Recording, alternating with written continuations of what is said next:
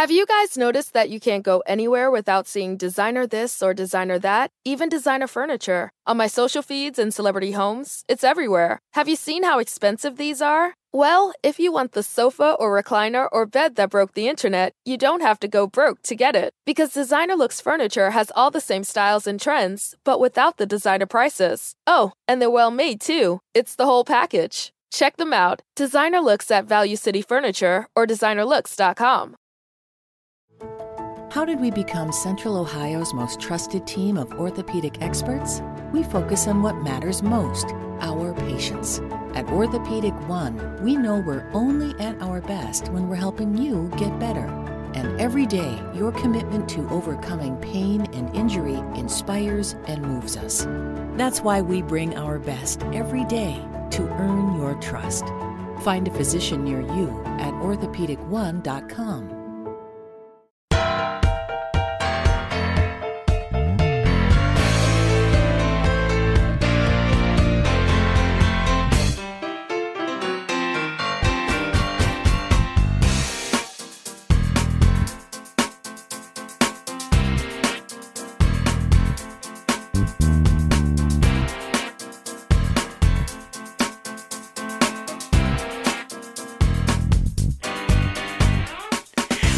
Yours truly, William Eric Alexander. All my friends call me Bill, and you're online with yours truly, Bill Alexander.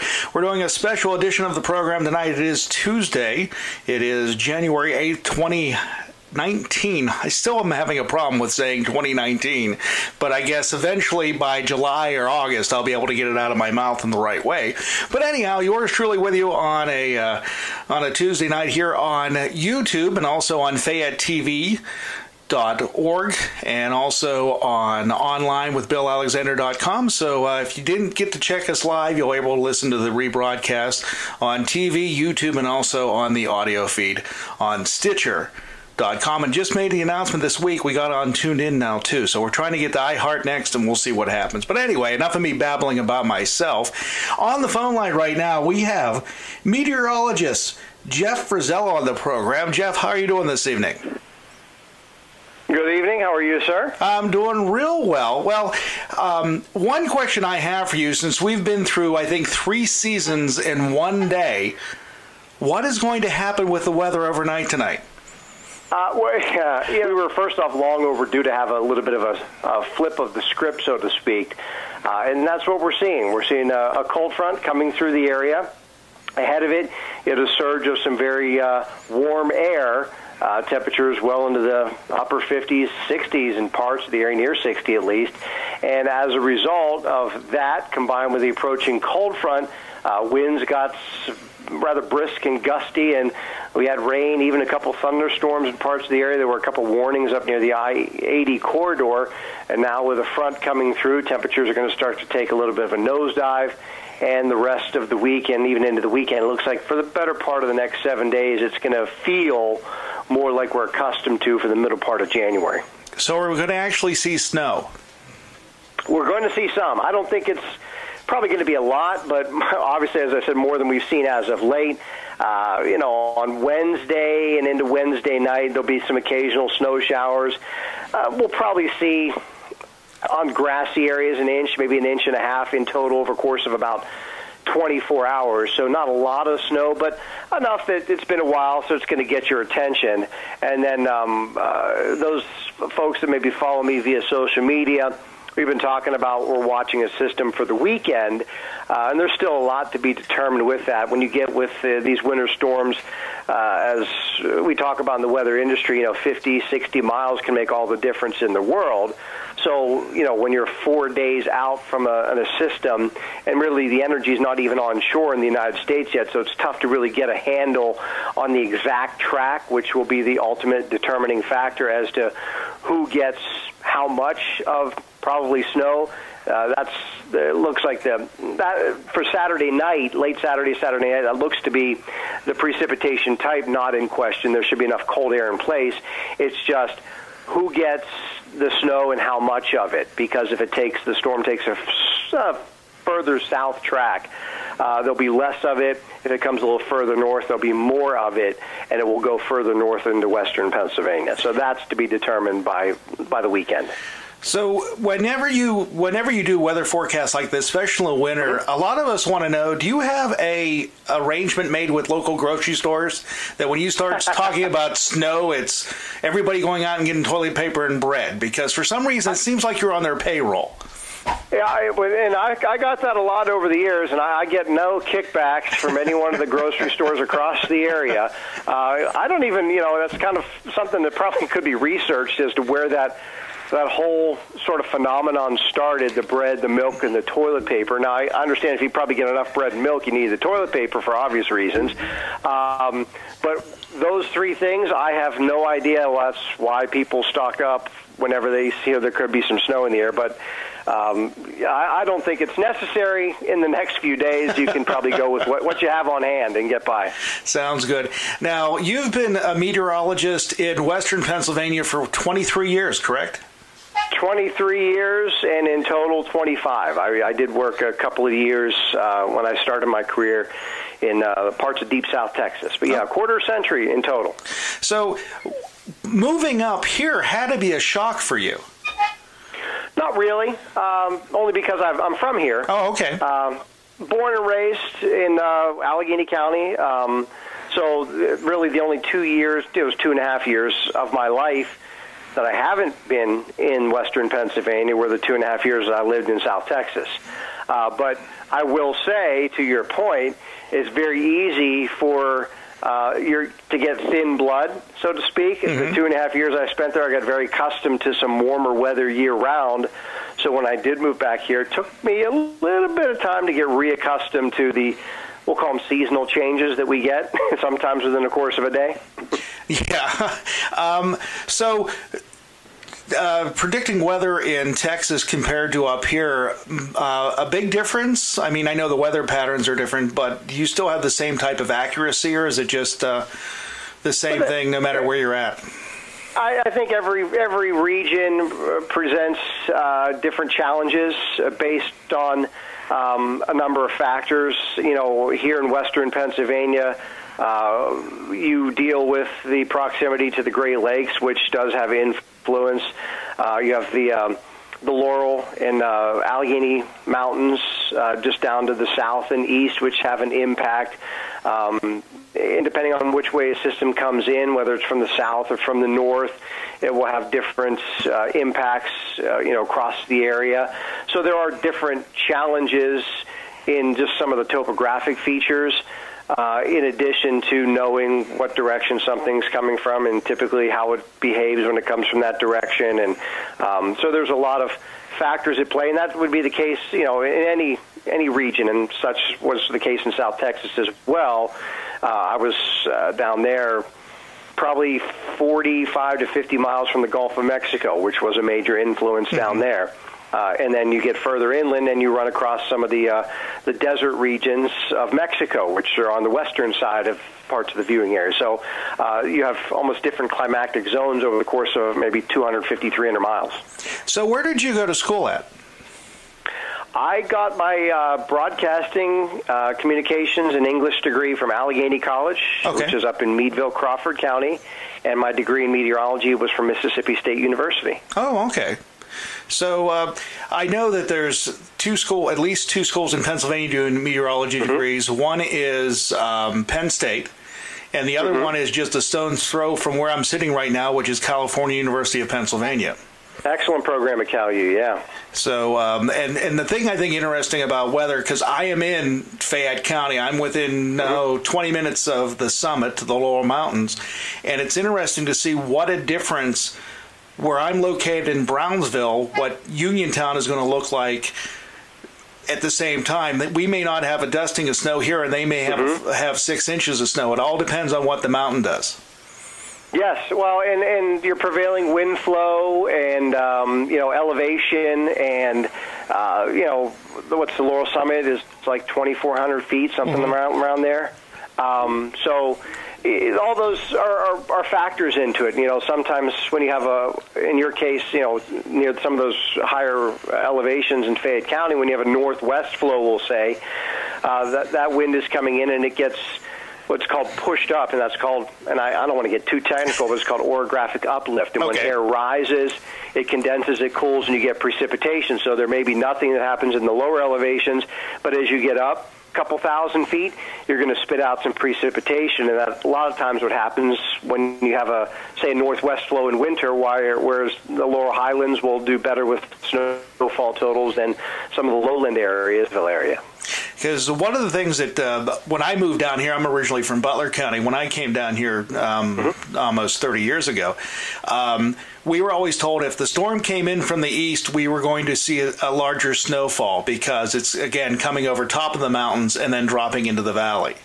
And for the most part, when we get a nor'easter coming through, that's when we see most of our snowfall.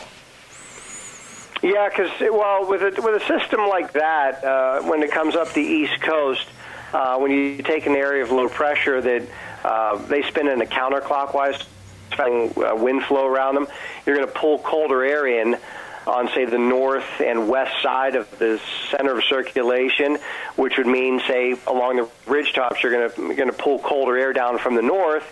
And then if you're within the precipitation field, then that colder air is going to interact with the moisture and you're going to produce snow. Now, as you get further away from that center of circulation, you get less moisture. You still get cold air wrapping in, but less in the way of moisture. So, storms that come up, say, the eastern seaboard or up through the I-95 corridor, which would be over toward D.C., Philadelphia, New York, those storms do produce higher snow totals across the lower highlands, down in through parts of, Garrett County, Maryland, into parts of northern West Virginia, Preston, Tucker County, West Virginia. Okay. Now, one of the things I want to ask you, since you've been up here for 23 years, have you noticed a change in the type of weather we're getting, that it's either become more severe or less severe over the last 23 years? Or is this all, I don't want to use the term climate change, but do we notice these cycles on a regular basis? It's, and I'll give you an honest answer, it's tough to really say, and I'll explain what I mean by that. We have weather changes around here, 4 seasons, we get severe weather. And I think a lot of the times, and history will judge on this, that the perception is that the weather now sometimes is more severe or more impactful than it was, say, 30, 40, 50 years ago. My issue with that, and where I say I have a question mark, is, 30, 40, 50 years ago, we didn't have the up-to-the-second accessibility to what we get on our phones, right, and what we have with 24-hour news cycles. And, everything now is so accessible on such an immediate basis. If there was a big storm, or we'll even say, on the other side of the country, wildfires in Southern California, which we get that information here instantaneously, 30, 40 years ago, that was either probably like fourth-page news in the newspaper, or it was, I'm not even sure if it made a newscast here, because you only had one a day that was 30 minutes long. So it's not to say that those types of weather events that we're seeing now didn't happen. Maybe we just weren't as aware. With all the multimedia we have now, we're aware of everything. Okay. And that makes a lot of sense. The other thing that I'm noticing, too, is that whenever you see a TV weather forecast, there's so much information that is given to the public. Do you believe the public actually understands what you're saying, or is it just filler to fill time? Probably a little bit of both. Okay. They honestly, you're given, when you do a TV broadcast, you're given a certain amount of time to present the information, which then, based on the weather situation, if it's a quiet day, then you have to find a way to fill. Typically, it's 3 or 3.5 minutes. On a more active day, when there's a lot of information, there's no problem. I could probably do 5 minutes and still probably want to present more information. So really, it's dependent on the type of weather on any given day. Now, in how that's presented, there are some people, probably a lower percentage of John Q. public, that understand a lot of the technical terminology. So you want to, as a broadcaster, you always want to stay away from that because you can confuse people. Right. So you want to kind of present it in easy to understand terminology and terms. And at the end of any broadcast, people really want to know, what's it going to be tomorrow? Is it going to rain? Is it going to snow? Is it going to snow how much? They want to know how the weather is going to impact their day. So if you have not accomplished that at the end of your time, then you haven't done your job correctly. Okay. How you get from point A to point B, to each person is their own. I always tried to be as, understanding that people don't have all the weather terminology and understand what I do since I went to school for it. So my job is to really just kind of make it easy to understand and just kind of present the information in a manner that people will take away what they need to know. Okay, and the other thing I wanted to ask you too is we've noticed in the last, at least maybe we're more aware, like you said, and because we're getting it at the moment's notice, that we've noticed some changes in our weather, such as tornadoes, which growing up in the late 60s and 70s, I don't remember ever having them. And then I was away one summer, and in '86 there was a tornado that hit northern Butler County and Clarion County, and now it seems like we're having, if not one a year, one every so often. And that's a function of weather patterns we have up and down years. I know there's a recency bias, and people will tend to fall back on what has happened, in the last 6 months, say, what's most recent in their memory. I don't have the information in front of me, but I could probably break down the last 10 or 12 years and show you some years where things have been more active with regards to severe weather and tornadoes and years where it's been less active. In the end, it all works out to what's called climatology, which is the mean, the middle road. But there are years that are more active than others, and there are anomalies, as we like to call them. Like today was an anomaly in that there was severe weather in parts of the area, at least warnings north of I-80, which typically doesn't happen in January. And in most Januaries, again, it probably won't. But every now and then, you get something unusual that happens. And you just write that off, I think, for the most part, is saying, Mother Nature has her own agenda, and she's going to always throw you a curveball. And when you think you have everything figured out, she'll let you know that she's always got one up on you. Right. And is it unusual to have thunderstorms in January? Yes, it is. And why is that? In part of the country, yes, it is. I'm sorry? And why is that? Typically, you don't have conditions conducive to produce thunderstorms. This time of year, you need a certain atmospheric setup. You don't typically have a lot of warm air, which is one of the features that you look for, and you need a certain amount of lift. And just there's atmospheric conditions that aren't as readily available now as, say, in May and June and July. Okay. The summer months present a whole different atmospheric setup. That's not to say that we haven't seen it. Today was a perfect case, and oftentimes you may even get something that's called thunder snow. Right. That's usually a rarity as well. It's not necessarily a thunderstorm per se. It's thunder snow. It's a really situation like that is a really what we call energetic or vigorous type of winter storm, that there's still things going on in the atmosphere, even though it's cold, that will produce this differential in charges, negative and positively charged ions, and that's what causes some of the thunder and lightning that you get in any storm. Oh, see, I didn't realize that. Now, we've noticed that since you are no longer with the TV station you're affiliated with, you're doing the whiteboard. And whiteboard weather, going back to, I guess, if you want to look about it, the early days of weather where you didn't have all the great graphics. You always had someone draw with a dry erase pen on a board, and usually the sun had a smiley face on it and there were clouds drawn in. I love it the way you do it. I think it's the most unique way because it's basic information. That's what most of us are just looking for. And earlier in the conversation, we discussed, at the end of any particular weather segment that you may see on television, you just want to know X, Y, and Z. What's it going to do tomorrow and how will it impact my day?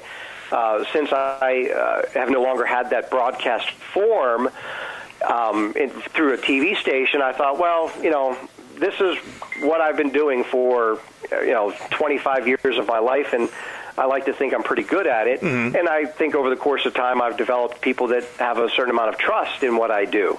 So I took to social media through my Facebook page, and there's an opportunity that you have what's called Facebook Live. And at 3 o'clock every day, I do a little bit of 10 or 15-minute sort of simple but fun, informative weather/entertainment presentation. And, I have limited resources. I don't have the resources that TV stations have with regards to the graphics. So I thought, well, how can I accomplish this? Now, I still have access to all of the information I need to put together a forecast, because all I need is a laptop, and I need to know where to go to get my information and how to decipher it, which I can do anywhere. But the presentation aspect of it, I'm like, okay, I don't have a chroma key wall. I don't have a TV camera. I don't have all these bells and whistles. So the most simplistic way I thought of doing, let's get some whiteboard and some markers, and we'll go to town. And people seem to have really enjoyed it. It's kind of a throwback, we'll call it a classic way to present the weather. It's simple, and it gives people what they need to know. Old school. There you go. There you go. So I think it's interesting because most people, younger than I am, in their 20s to say mid-30s, early 40s, they're not really sitting down in front of a TV to get their information anymore. They're getting it off their phone or off their computer, and you're doing it in a way where if I go, I can get it quickly, because I know if I go to any TV station's website to get the weather, I have to decipher getting through those pages, and that always takes longer than I want it to. Well, as you know, we're in a society now where everything is at your fingertips, and people want information immediately. People don't like to or want to wait if they don't have to. Right. So that's why everyone has the devices close by, and when they go to their device and they're looking for information, they want answers now. They want to wait until later. And people are active now. They're on the move. Families have kids. They got activities, and so I think giving people the information at their fingertips, they don't need to be sitting in front of a TV and waiting for a certain time. They can get it at work, or if they're on a break, or if they're having dinner later that evening, you pull it up on their device or their computer, or if they're sitting at a practice, basketball, soccer, whatever the case may be, and they can get the information that they need. So I understand, even though I have worked in TV for so long, the way things are trending in society and how people are usually getting a lot of their information. So when you get your information to put a weather forecast together, where are you pulling it from on the internet? There's over the course of the years, I go to utilize various websites to get information, and it presents me, there are certain places I go, and actually some websites you need to belong to, right, for lack of a better term, so you need to be a member. But it helps me break down different what's called computer model information. There are various computer models that will give you outlooks of information and where certain weather features are expected to be, and you have to break it all down in different slices of the atmosphere, from the surface all the way up to the jet stream level. So you look at all these information from one computer model, and then I'll look at it from a different computer model. And as I said before, the longer you are somewhere, you know which computer model tends to perform better in any given situation, so which one is more trustworthy versus another one. Computer models do a lot of the work in terms of projecting the future with a lot of the weather features. It's my job to look at all this information and figure out which one makes the most sense and why. Okay. And so which one will I use to guide my hand? I don't use any computer model lock, stock, and barrel 100%, but in any given situation, I'll lean on one for a guidance tool, and then I'll interpolate myself based on my experience to think how that situation, that computer model will probably end up, playing things out. Okay. Before I got on with you tonight, I was on NOAA's website, and I was surprised because I would never thought that the government shutdown would actually affect them, and they're not updating their website.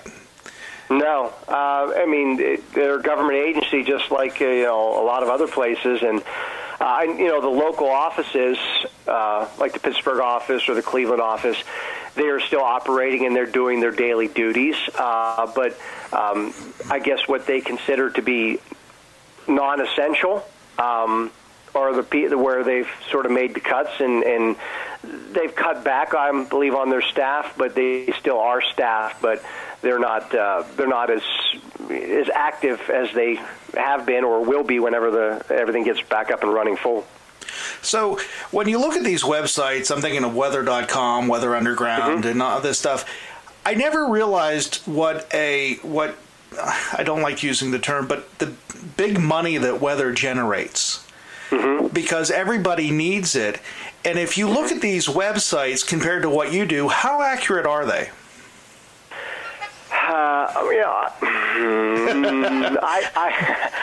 I hate to excuse the pun, rain on anyone else's parade, but it's all a matter of it's personal preference. Okay. What does somebody trust? I mean, if you're a person that has 100% complete trust in a weather app from whoever you get it from, then good, go for it. Okay, that's great for you. I'm somebody personally, and probably because of what I do, that will always trust more of a human element to interpret what the computers are printing out, and apply that human intellect and experience into a situation. A lot of times what you're getting from apps or where if you go on the computer is those are 100% computer-generated forecasts. So there's no human interface there. There's no human interpolation of anything. It's just pulling computer numbers and it's plastering it out there. Sometimes they're accurate, for sure, but sometimes they're not because there's no one that's kind of adding their 2 cents and their expertise into that mix. So over 25 years, how accurate are you? It's pretty good. I think I'm doing pretty good. I mean, Mother Nature, as I said, is humbling. Right. None of us have it all figured out, and nor will any of us ever have it all figured out. But as long as you're winning a lot more than you're losing, you're doing okay because, quite honestly, at the end of the day, any meteorologist is doing a job where we're predicting the future, basically. Right. We're using our education and the information that we gather, and we're doing our best to predict the future. Of course, that is going to come sometimes with not being 100% accurate. There's no soothsayer that is 100% accurate. But as long as you're getting it right a lot more often than you're getting it wrong, especially in important and weather situations and potentially dangerous, as long as you're getting that information out there and giving people what they need to know in a timely fashion, then you're doing okay. But here's I'm glad you asked this. Here's what I consider an accurate forecast, and there people may disagree over the years. If we put out I put out a forecast that says you're in Brownsville or Uniontown or wherever, right, that you're going to get 1.5 inches of snow. Mm-hmm. Okay, you know that I've predicted 1.5 inches of snow. You know it's going to snow. Say the storm system ends up overachieving what my expectations were, and say Brownsville, Uniontown gets 4 inches of snow.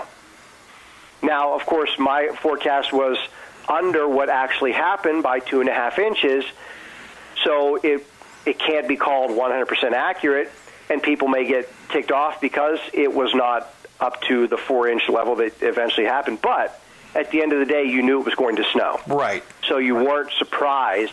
You may have been a little bit, disappointed that you got 4 inches versus 1.5 inches, but at the end of the day, my question is, did you know it was going to snow? Right. If your answer is yes, okay, then I did my job. Okay, I get that rationalization, and that makes sense. And I'm sure people come to you that if you say it's not going to rain or whatever it is, and it does rain, I'm sure you hear about it. Absolutely, and I mean, I think that has not. Honestly, I don't think. I'm trying to think that in recent years that I can't recall a time that's really been an issue. I mean, typically whenever I say, and I don't want to speak for other people, but myself, when I'm predicting some type of precipitation, it happens.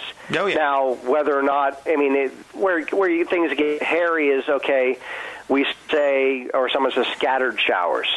People have to understand what the word scattered means. It doesn't mean everyone is going to see rain, and people kind of get upset because they want to know what it's doing outside their window. Right. I always have a saying about meteorologists, we're good, but we're not God. So, I can't say with a scattered shower setup that it's going to rain in Latrobe at 4 o'clock for 15 minutes with 100% certainty. I can say there's a good chance at some point during the day you're going to see some rain, but, maybe it doesn't rain. Maybe it misses Latrobe by 15 miles. It's one of those things that, people have to understand that there is a margin of error that needs to be applied for rational thought. So the one thing that surprises me, and when I was a kid, I enjoyed the movie Back to the Future too, and they were getting these updates on these devices saying it was going to rain. And now I'm getting updates on my phone from whoever it may be saying at 8:10 the rain is going to begin. Mm-hmm. And doggone it, they're almost right the majority of the time. Some of those algorithms are pretty accurate, and a lot of those, when they're putting it out, are based on, and I think those algorithms perform pretty well when there is precipitation that they can track. Right. Which is to say within a certain range of any given spot. So if you have precipitation that you can actually track, and you know how fast it's moving because you've had a beat on it, and you can interpolate, okay, we're at 60 miles away, it's moving at 50 miles an hour, so it should be here around XYZ time. Those algorithms perform pretty well in that case. Now, the problem is if it's 8 o'clock in the morning and it's going to tell you it's going to rain at 4:04 in the afternoon and there's no precipitation anywhere to track, that's a tougher sell. And okay. I think in those situations, it probably doesn't perform quite as well. So if you're telling me there's a 70% chance of rain, and there's a 30% chance that it's not going to rain, what does that mean? Oh, the big percentage chance. Yes, because I've always heard different stories about it, and since I have you here, I want to know what it is. Well, personally, I never like to use those because I think they are confusing. I don't think people fully understand when people put out percentage chances what they mean. Does that mean that 50% of the area is going to get rain and 50% is not? In truth, what it means, if you hear percentage chance, that means that given the weather situation as the forecast is, the way things are, low pressure coming in or a cold front, given that weather situation and setup, if it's a 70% chance, 70% of the time that weather setup occurs, you will see precipitation in your area. Okay. That's what it means. So it's really taking the percentage chance based on the weather situation that it will precipitate. It has nothing to do with 70% of the area will get rain and 30% will not. Okay, because that makes a little bit more sense, that it's the condition that I'm dealing with, not with... Correct. Okay, that makes more sense. Correct. When you're working at a TV station, do you have a team of meteorologists working with you, or the ones that are there just are going to be on the air? Is there anybody behind the scenes? You're talking to them. Oh, really? All the years that I did it, it was me, myself, and I. That's my team. Okay. Because I was always curious about that, because I know that most stations in Pittsburgh, they have multiple meteorologists, and there's one or two that have weathermen. What's the difference? A meteorologist is somebody that has gone to school to study meteorology and has a degree in that field. Okay. A weatherman or weather person will be neutral, is somebody that doesn't have the meteorological training. Rather, they're more of a broadcaster giving the weather information. So the information they're giving, would you have been the one preparing that? Yes. Okay. Yes. Whenever, and I'll just give you what my day used to look like. If I had a 4 o'clock broadcast, I would usually get to work around 1:30, which is about 2.5 hours. And over that course of 2.5 hours, I would sit down and actually prepare the forecast myself, do the research, put together my thoughts, and then my outlook, my forecast. And then from there, I would take that information and then build the graphics that I was going to use to present the information that night. Okay. So it was, now in some cases, getting some of the bigger markets, they have what are called weather producers, or people that you never see on air. And those people, sometimes the weather producers, will do a lot of that legwork for the quote-unquote on-air talent. Mm-hmm.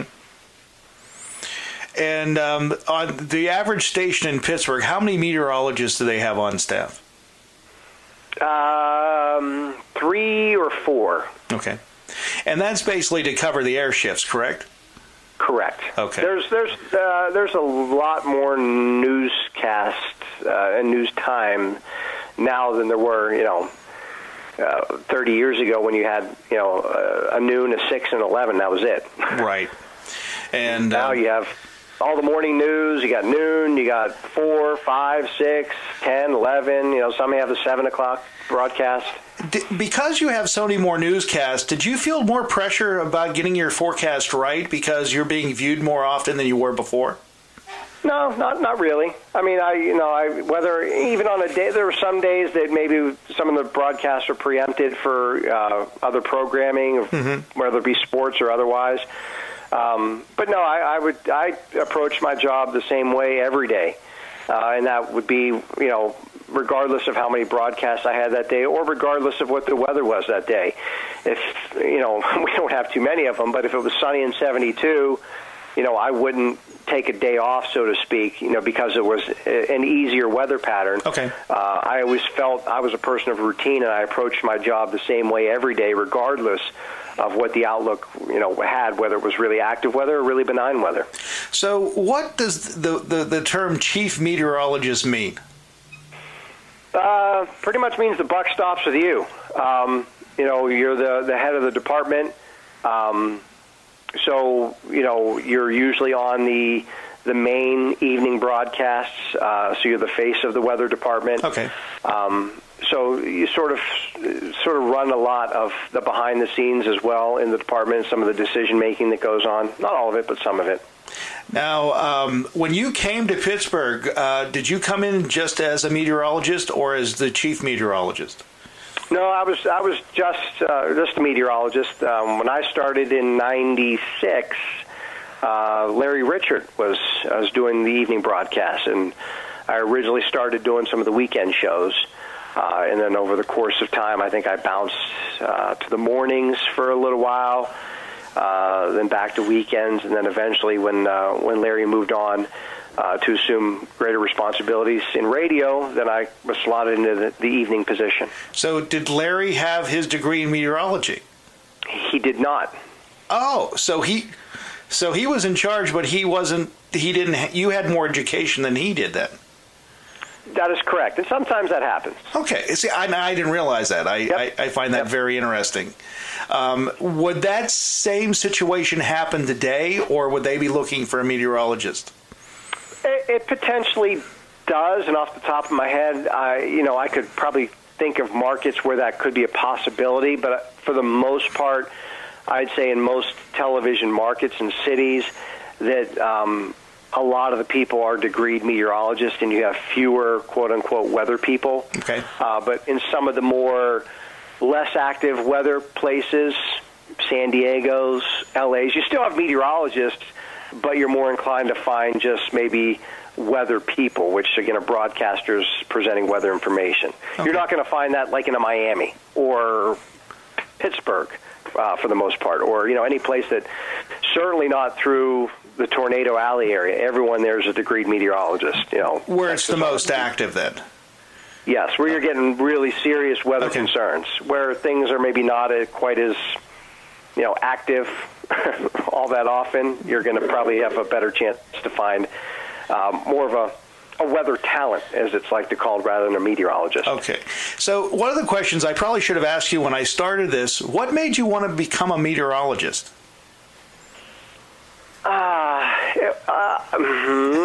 It's a long story. I'll try and be as concise as possible. I started in radio with my degree, and when I was living in South Texas, I was on Radio First. Okay. An opportunity presented itself at the ABC affiliate in it was called the Rio Grande Valley, an on-air position, which I accepted the job. And at the time, it was sort of a Swiss Army knife sort of broadcasting job, which means I did whatever they needed any given day or any given week, from news anchoring to field reporting to sports to weather. I did, I was sort of the Swiss Army knife of the station. And then I think after about 6 months and I was there, the gentleman that was doing the morning weather, he moved on and they slotted me into that position. And then from there, I sort of really took a liking to the challenge that weather presented, and at that time I went back to school to get my degree in meteorology as I was working, and then that's where I was ever since, and working in that field. So it was nothing that I had a design coming out of college that this is what I wanted to do. It just happened. That makes some sense now, because now I understand why you were doing football broadcasts, where you're going. That was, because to me that was an odd fit. But if you had a background in sports, that makes some sense. Yeah, well, and I always said at the end of the day, and all the years that I had done some of the broadcasting during the Steeler games, preseason games primarily, it's one of those things. If you're a broadcaster, you can broadcast. Right. No matter what the case may be. If you're a good broadcaster and someone gives you information about, a news event, you should be able to go out and be competent enough to do the job. Just like it is, say, in football. I always say, Cordell Stewart, he was more than a quarterback. He was Flash. He did multiple things because he was a good football player, not just a quarterback. And I think the same can be true in terms of broadcasting. If you're a good broadcaster, you can be shuffled around into multiple roles and be successful. What I do, because when I broadcasted, I went in another direction. I went into education, and that's what I teach now. For students that are interested in going into broadcasting or meteorology or whatever it may be, what suggestion do you have for them? Like a lot of fields, is very competitive. I think now it's probably more competitive than it's ever been, and the reason being is there are fewer jobs now than there ever were before. And that seems almost kind of, you're saying, how could there be fewer jobs? There's more media outlets. Right. But the media pie is shrinking in terms of the on-air. There's a big push to do more with less. So in that respect, there are people that have a job, but they're doing multiple things in that position. So it's the days of just being a specialty reporter are pretty much going by the wayside. You have to be one of those people that's a Swiss Army knife. So there are fewer positions just by the nature of the business sort of becoming stagnant, and you have a lot of people that want to come out and get these jobs. So there's more competition for them. So if you're diehard and dead set on making your career in broadcasting, you have to be very resolute in your desire. You can't be told no once and then walk away with your tail between your legs and say, okay, I'll find something else to do. Right. You have to keep plugging away, and you may get told no 5, 10, 15, 20 times until you finally get your shot. And when you do get your shot, be prepared to go to a small town. Very rarely does it happen that someone coming out is going to get a job fresh out of college working on TV in Pittsburgh. It doesn't happen that often. You're going to have to go and what's called, as we all know, pay your dues in a smaller TV market before you can get enough experience to sort of start moving up the ladder. Mm-hmm. So you now have been not working in the city of Pittsburgh for about a month now? Since December 14th, so yeah, almost a month. Almost a month. So are you taking time off? Are you looking elsewhere? Do you have any future plans? Let me ask you that. At the moment, I have nothing cooking. I really have decided to take some time and honestly enjoy my family. I don't know, sometimes that's a cliche thing, but given the fact that a lot of this happened around the holidays, and I have two very active sons who are in several athletic activities and after-school activities. A lot of that, which, given the constraints of the job that I was previously in working a lot of evenings, I was not available for. So I'm enjoying being available for a lot of those important moments that I was not available for before. And, I'll figure out my next move. I'm not in any rush. Then I want to make sure that what happens next is what's a good fit for me and a good fit for my family. So, I'll just take things as they come. But at the moment, I've had people ask me on social media, are you going to leave Pittsburgh? I have no designs on leaving Pittsburgh. This is my home. Always has been, and always will be. Mm-hmm. So, I'm going to figure things out, and we're not going anywhere. So, again, are you, I hate to ask you this, but are you looking to stay in the meteorology field, broadcasting? I know there's a lot of facilities now where they actually create weather forecasts for the apps and stuff like that, like the AccuWeathers and stuff like that. Would you be interested in doing something like that?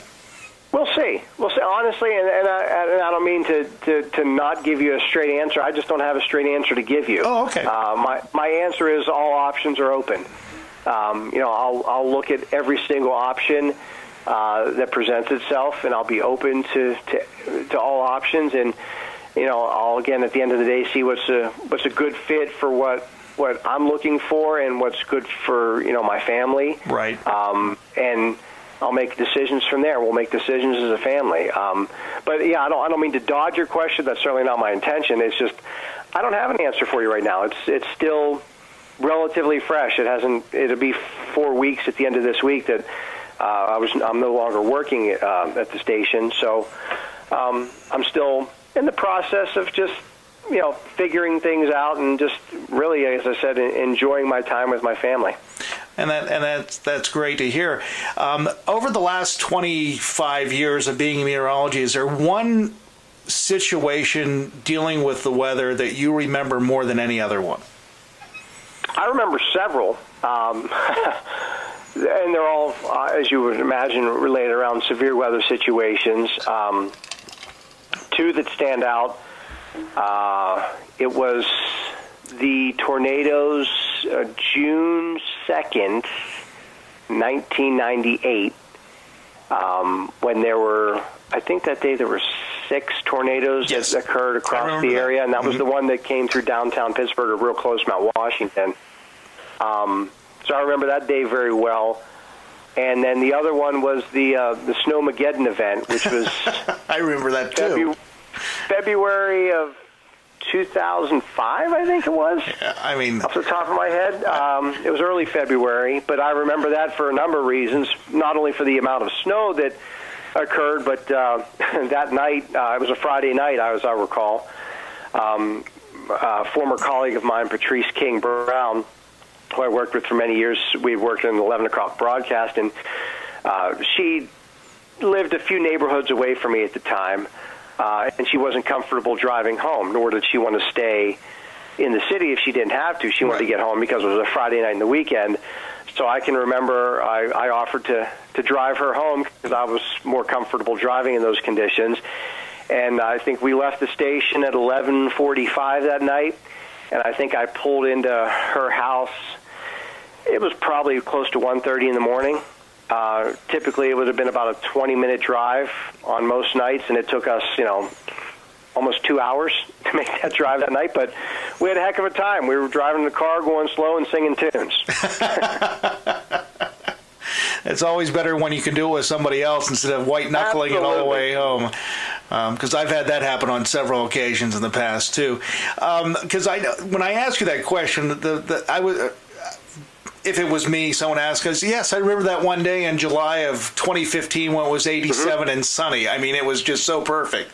But I guess anytime you would remember anything, it would be the severe weather situations that would have happened. Yeah, and obviously there have been countless severe weather situations, from flooding to downbursts, microbursts or tornadic situations.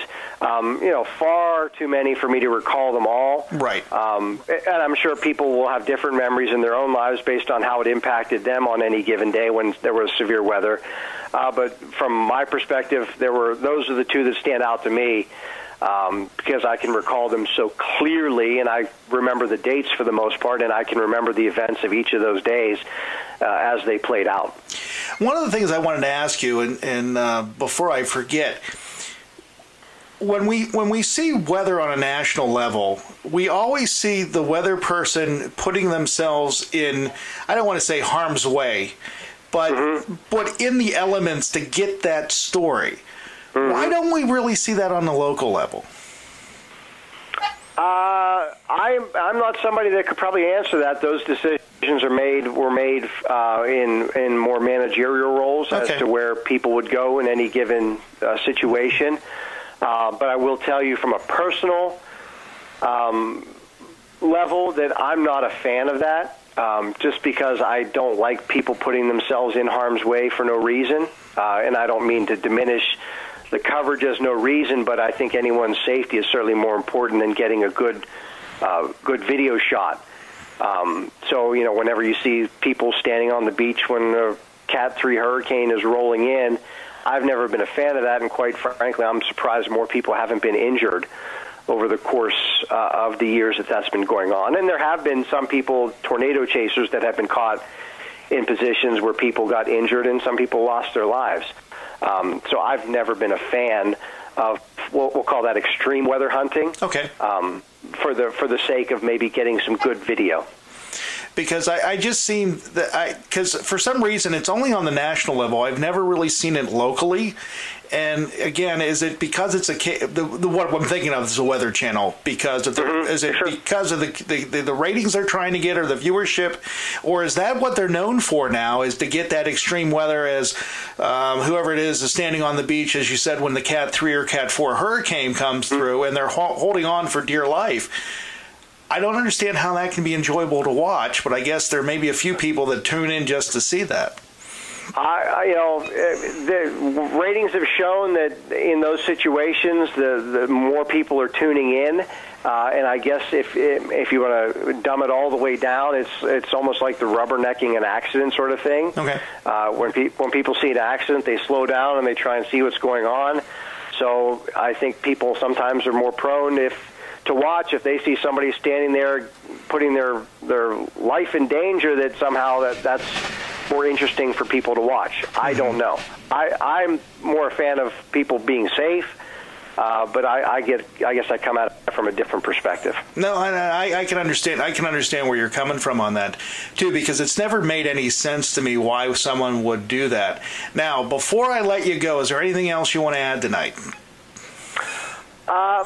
I don't think so. We covered a lot of ground. I mean, anyone that's listening, I think we touched on it briefly that at 3 o'clock Monday through Friday, on Facebook, via Facebook Live, I do about a 10, 15-minute little broadcast called Whiteboard Weather, where we, again, cover the weather outlook for that day and the next few days. I toss in a couple fun facts here and there, and it's mostly about weather, but, we play music and I have a little fun. Just, it's more laid back than the 3 minutes I used to do on television. So for anyone that, over the course of my career, that followed me and perhaps trusted the work that I did, I'm still doing it via social media. So I invite anyone to please find me on Facebook or Twitter for that matter. I put the information out, but it's not as interactive in terms of the video.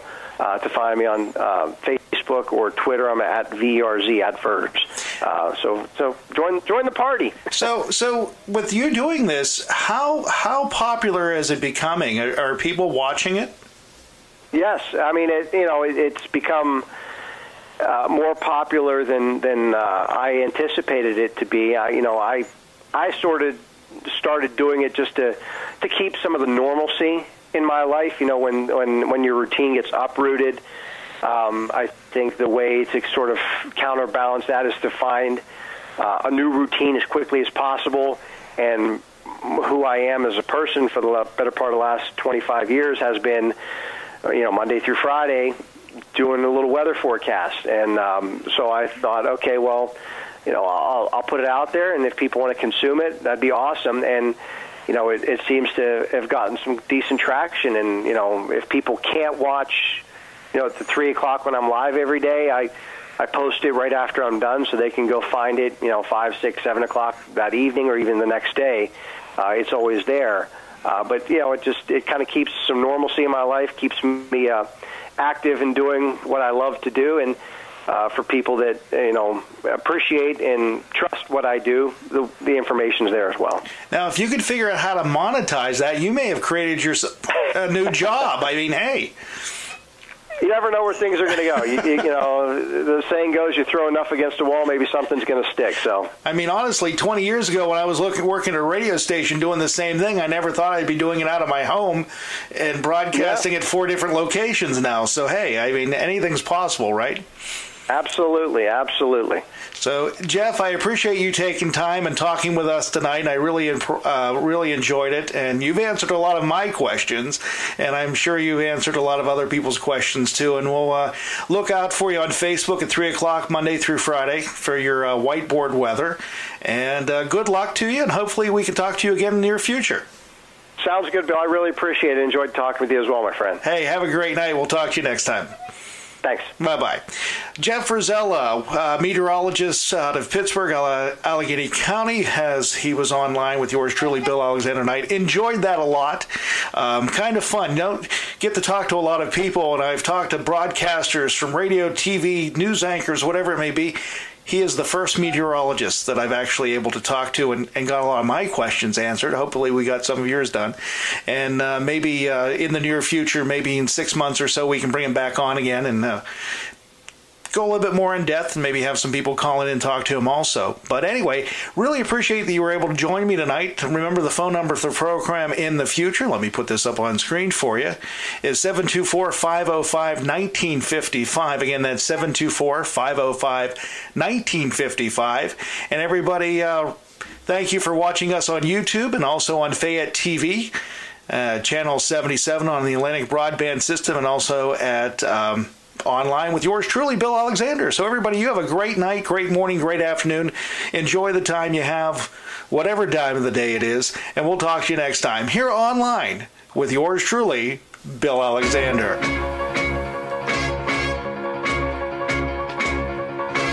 Well, I'm tired and I gotta go home. I'm tired and I gotta go home. My baby told me she's gonna set me free if I don't hurry back home. Better be on my way. You know I cannot stay. It's been nice, but I got to go. Yes, I gotta go home. How did we become Central Ohio's most trusted team of orthopedic experts? We focus on what matters most, our patients. At Orthopedic One, we know we're only at our best when we're helping you get better. And every day, your commitment to overcoming pain and injury inspires and moves us. That's why we bring our best every day to earn your trust. Find a physician near you at orthopedic1.com. Ready to launch a new career or not sure what to do after graduation? Rumpke is hiring for CDL driving trainees. We pay you to get your CDL license while working for us. Driver trainees receive $18 an hour, great benefits, and Rumpke will pay your CDL costs. Once you're a CDL driver, you can earn $1,000 to $1,300 a week and more than $10,000 in bonuses possible in your first year. Apply today and launch a lucrative career at Rumpke. Apply now at rumpkecareers.com. Equal opportunity employer. Restrictions apply. People turn to the Weather Channel app for their weather forecasts every day. But what if the app could forecast more? Like allergy risk trackers and real-time rain alerts. So you know when to stay inside, load up on tissues and podcasts. And 24-hour future radar. So you can plan to get outside, load up on sunscreen and podcasts. Do more of what you love. Don't just check the weather. Embrace it with the Weather Channel. Hear that? That's the sound of a patient whose health data is protected from a cyber attack. And that's the sound of a financial system that's digitally secured from bad actors. Right now, There's an invisible war being fought on a digital battlefield that impacts what we do every day. That's why at Peraton, we do the can't be done to help protect the vital systems we rely on. Because if we don't, the alternative is unimaginable. Peraton,